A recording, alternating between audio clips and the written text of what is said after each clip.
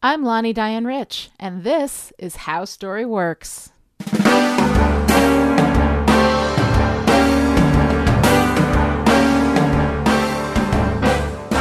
Hey everyone, welcome back.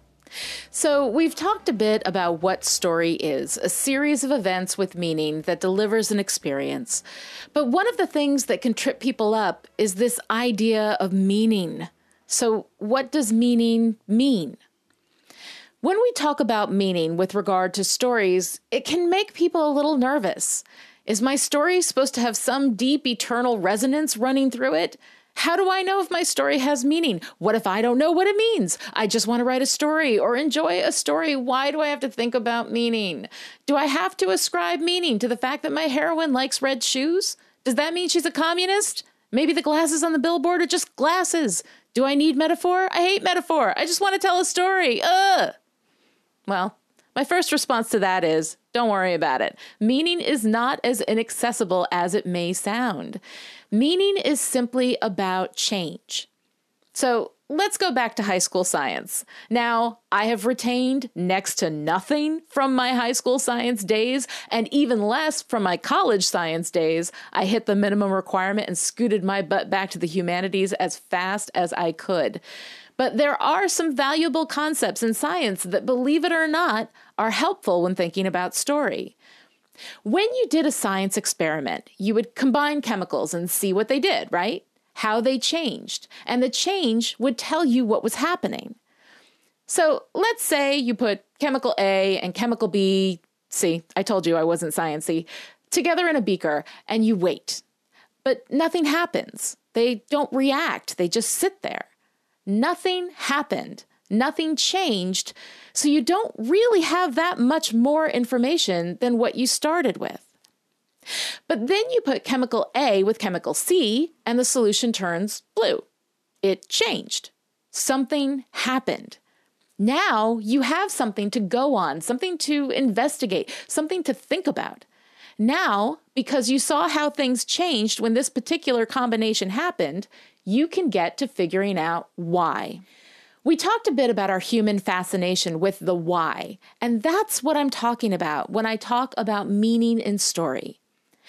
We take character A and we put them through hell. That's your job as a writer. Really, just inflict hell on that character, force them into uncomfortable situations where they have to make impossible choices in order to win in a battle that matters a great deal to them. And then you see what happens. How does that character change? How does the world change? That's what gives your story meaning, how things change. We start with a world that is one thing, and we end with a changed world, and that changed world is what gives the story meaning. And when I say changed world, that can be as simple as a protagonist who has grown within the story. The world of a story is as much about the interiority of the protagonist as it is about the literal world that the protagonist lives in. For everyone else in the protagonist's world, things might be the same. But if your protagonist has changed, her world has changed. And how her world has changed gives the story meaning. For example, in Guardians of the Galaxy, we open with a Peter Quill who is shut off from other people. He's a rogue. He works alone. Through the course of the story, he finds a team, a family, and becomes part of a community. In the end, it's that community that makes it possible for him to reach his goal of saving the universe. While a lot changes in the galaxy as a result of this story, it's the internal changes within our protagonist, arcing from solitude to community, that gives Guardians its meaning. Another thing to keep in mind, especially for writers, you can't really know what your story means until it's over, until you're done writing, because you don't know exactly how the change is going to manifest until you're done. As an author, you kind of take ideas out of the air and put them on paper. And some of us plan everything and structure everything and put everything down and make sure it all comes together. But even the world's most meticulous plotter never really knows what's going to happen in that story until it's done. And some authors don't even know then. That's okay. The reader takes what you've done and ascribes the meaning they see based on the changes that happened in your story. I've had readers find things in my writing that I never intended, but when they point them out, I see it too.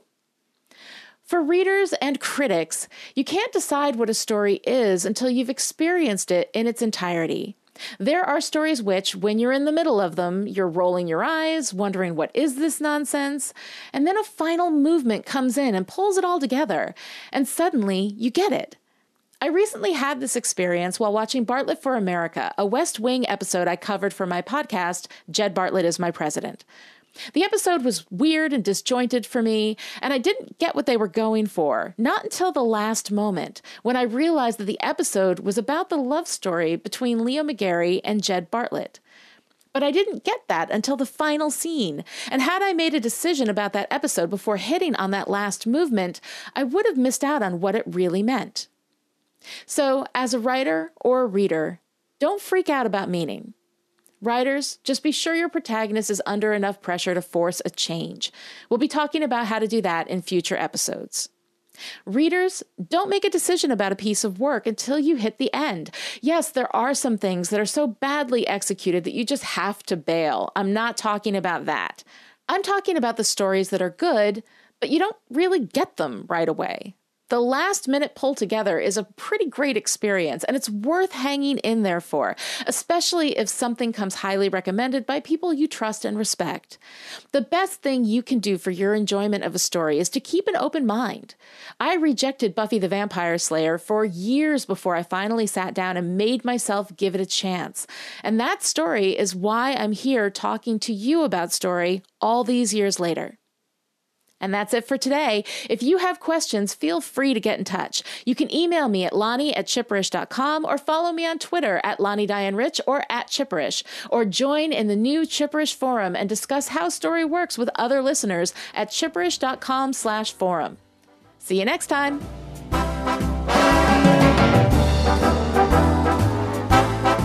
How Story Works is a Chipperish Media podcast and is entirely listener supported. To become part of the amazingly positive and smart Chipperish community and to gain access to exclusive Chipperish content, please visit patreon.com/Chipperish.